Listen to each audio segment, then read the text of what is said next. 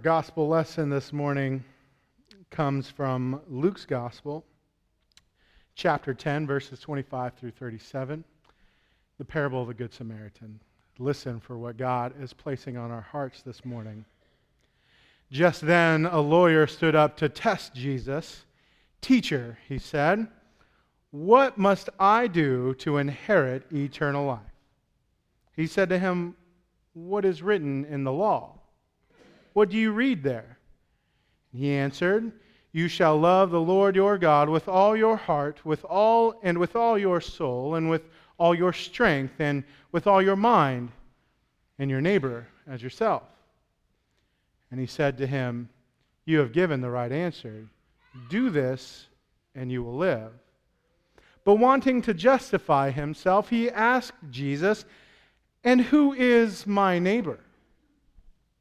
Jesus replied, "A man was going down from Jerusalem to Jericho and fell into the hands of robbers, who stripped him and beat him and went away, leaving him half dead. Now by chance a priest was going down that road, and when he saw him, he passed by on the other side. So likewise a Levite, when he came to the place and saw him, passed by on the other side. But a Samaritan, while traveling, came near him. And when he saw him, he was moved with pity. He went to him and bandaged his wounds, having poured oil and wine on them. Then he put him on his own animal, brought him to an inn, and took care of him. The next day he took out 2 denarii, gave them to the innkeeper, and said, 'Take care of him, and when I come back, I will repay you whatever more you spend.' Well, which of these 3 do you think was a neighbor to the man who fell into the hands of robbers?" He said, "The one who showed him mercy." Jesus said to him, "Go and do likewise." The word of the Lord. Thanks be to God. Amen. So by now, I'm sure that many, if not most of you, know that the parable of the Good Samaritan is one of my absolute favorite passages from Scripture.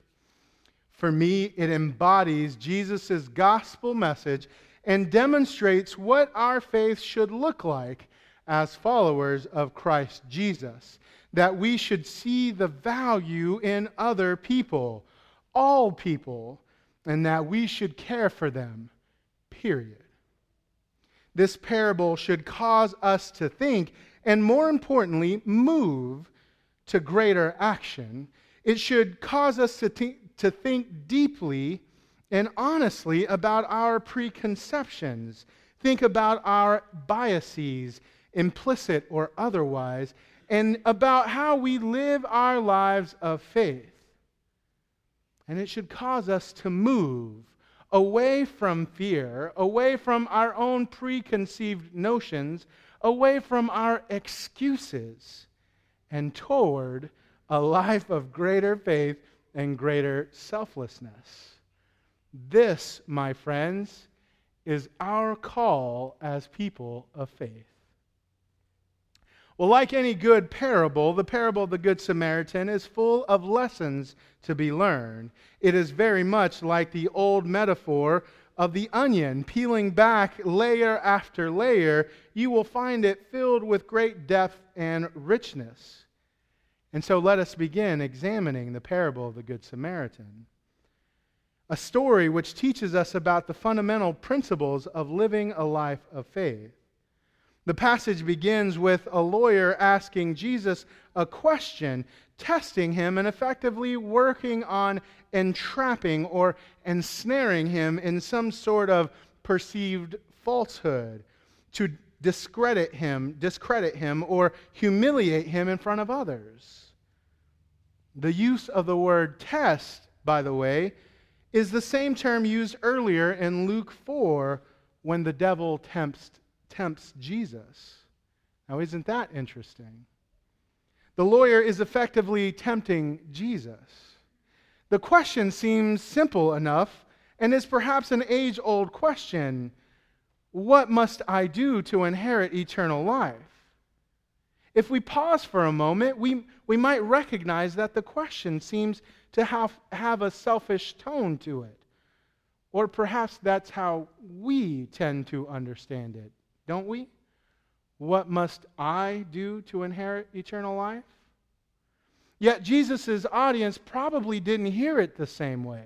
The question about salvation was not about personal salvation, as we might hear it. It was about corporate salvation, or as one commentator puts it, it was Israel's life that was at stake. One did not secure eternal life by oneself. Eternal life in God's presence is only and always a gift from God, not something that humans can demand or achieve. So Jesus flips the question back on the lawyer and asks him, well, what does the law say? What do you read there? Not one to be outmatched, the lawyer's next move is to recite the commandments from Deuteronomy and Leviticus. He responds, he answers, you shall love the Lord your God with all your heart and with all your soul and with all your strength and with all your mind, and your neighbor as yourself. And Jesus said to him, you have given the right answer. Do this and you will live.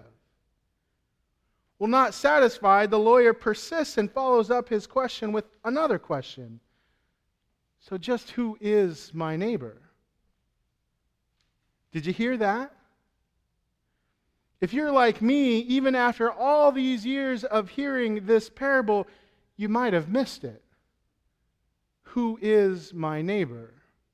The lawyer's question wasn't an issue of clarification of the law. It was a selfish redefining of what the limits are. See, in his question, the lawyer asked, where's the line?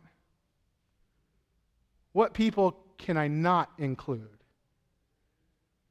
I'm comfortable with these people.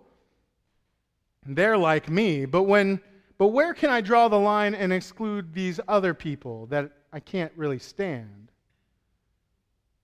But Jesus never puts a qualifier on it. He never sets limits or draws the line. Everyone except these guys over here or those guys over there. He doesn't do that. Instead, Jesus shifts into teacher mode. He begins the lesson.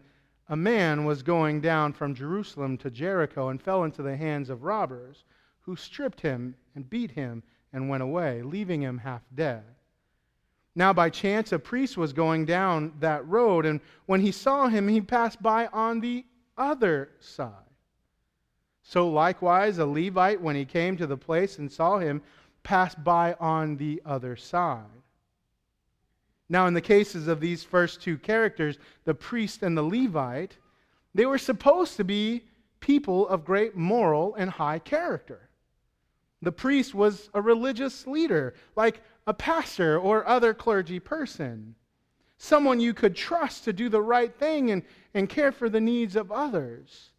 The Levite, similarly, was a leader in the community, a trusted and valued citizen. Yet neither one did the right thing. Now, most of us might be willing to give these guys a break. We know that religious law forbade them from touching dead bodies, as it would make them unclean. It's not a far stretch to speculate that these two characters thought this man, beaten, left for dead, was indeed unrighteous to touch. So maybe they had a good reason not to engage this man. But was it really a good reason? Seems like just an excuse, if you ask me.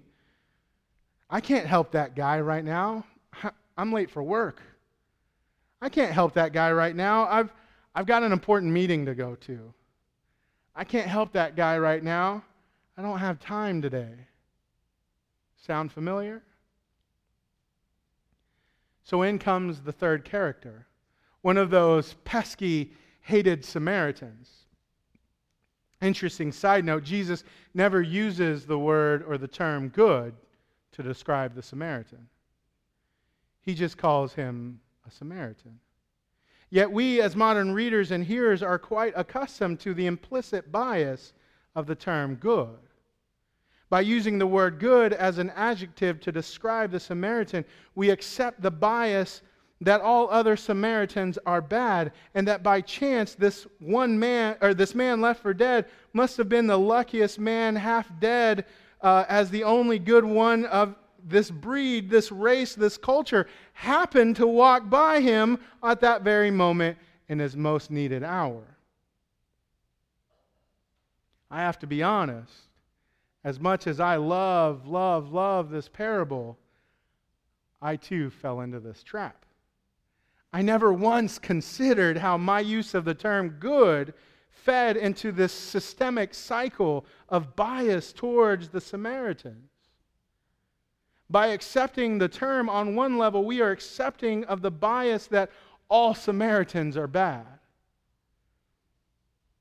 Jesus knew that there was this bias and prejudice within the Jewish community, and so he played it up for their learning and their benefit. For us, the lesson is that perhaps we too are unaware of our own implicit biases towards others and how often they infiltrate our words, our thoughts, or actions without us even knowing. But a Samaritan, while traveling, came near him, and when he saw him, he was moved with pity. He went to him and bandaged his wounds, having poured oil and wine on them. Then he put him on his own animal, brought him to an inn, and took care of him. The next day he took out 2 denarii, gave them to the innkeeper, and said, "Take care of him, and when I come back, I will repay you whatever more you spend."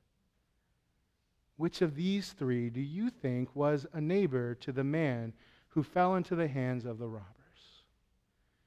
And the lawyer responded, "The one who showed him mercy." A few years ago, when I was preparing to preach on this passage, I decided to look at other translations to see if there were any differences that stood out to me and could help me find a new perspective to study this lesson. By the way, that is a great exercise anytime any of us study Scripture. Look at different translations to see what subtle and sometimes overt differences there are and see where they might lead you. Sometimes they can lead you to a deeper understanding, and other times it could lead you to a whole different view, one that you may never have considered before. So in doing that, I thought to consider a Spanish translation of this passage, and when I did, it helped me come away with a new perspective. The Spanish translation of "love your neighbor" is not what I was expecting it to be. The commonly used Mexican Spanish word for neighbor, as I was taught growing up as a kid, is vecino. Vecino is the term we would use to describe the person who lives next to you or across from you, or any of those common attributes we would assign to our neighbors. Yet the Spanish translation of "love your neighbor," or specifically neighbor, doesn't use that term. Instead, the translation reads like this: "Amarás al Señor tu Dios con todo tu corazón, con todo tu alma, y con todo tu fuerza, y con todo tu mente, y tu prójimo como a ti mismo." The word for neighbor, if you caught that, is prójimo. The word prójimo is derived from the Latin proximus, which is the root for our words approximate and proximity, amongst others, which we know to mean something that is relatively close or nearby or near. So if we insert that translation into the understanding of the text, then maybe that gives us a new perspective on who Jesus teaches us is our neighbor. My guess is that most of us no longer consider the notion that our neighbor is confined to just those folks who live in physical proximity to us, the neighbor across the street, or the neighbor next door, or the neighbor behind us, etc., etc. But even still, when we consider that one translation of the word neighbor means a person that is near or close by, then maybe that changes the whole thing, because at any given moment we could and do have different types of people close to us or nearby us. Those people might be the homeless person we drive by on our way to work every morning, or the jerk that cut us off in traffic, or the person with the political bumper sticker who offends us. Oh man, I seem to be listing a lot of examples specifically regarding driving to work. My apologies. But you get the idea, right? Loving our neighbor doesn't mean just loving those who live close by to us or even those that we like. Loving our neighbor is more powerful. It means loving everybody. No qualifications, no limitations, no exclusions.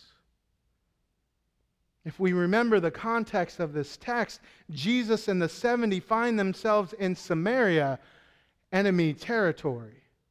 They are in a hostile environment without resources and without the safety and security of the things they know and love. The lawyer knows this. He knows that the Samaritans are the enemy.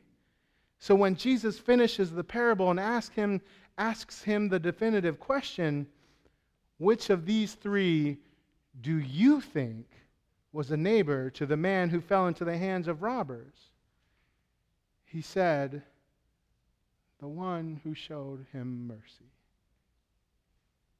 The lawyer right then realizes that there is no limitation.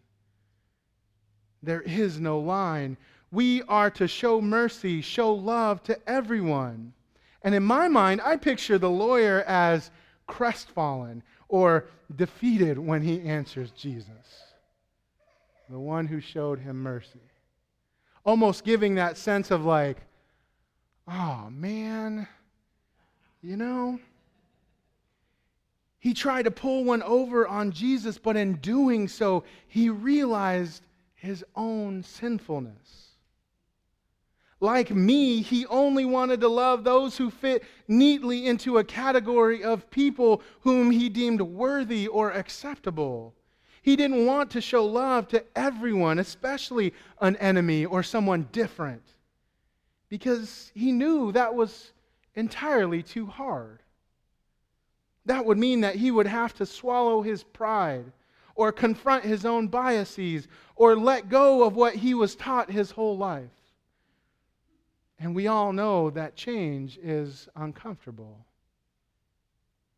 Which of these three do you think was a neighbor to the man who fell into the hands of the robbers? He said, the one who showed him mercy. And Jesus said to him, go and do likewise. And so the lesson to be learned is simple in its understanding, yet difficult in its application. Love your neighbor. Love the one who has been placed in your life to be the one closest to you or nearest to you in that moment.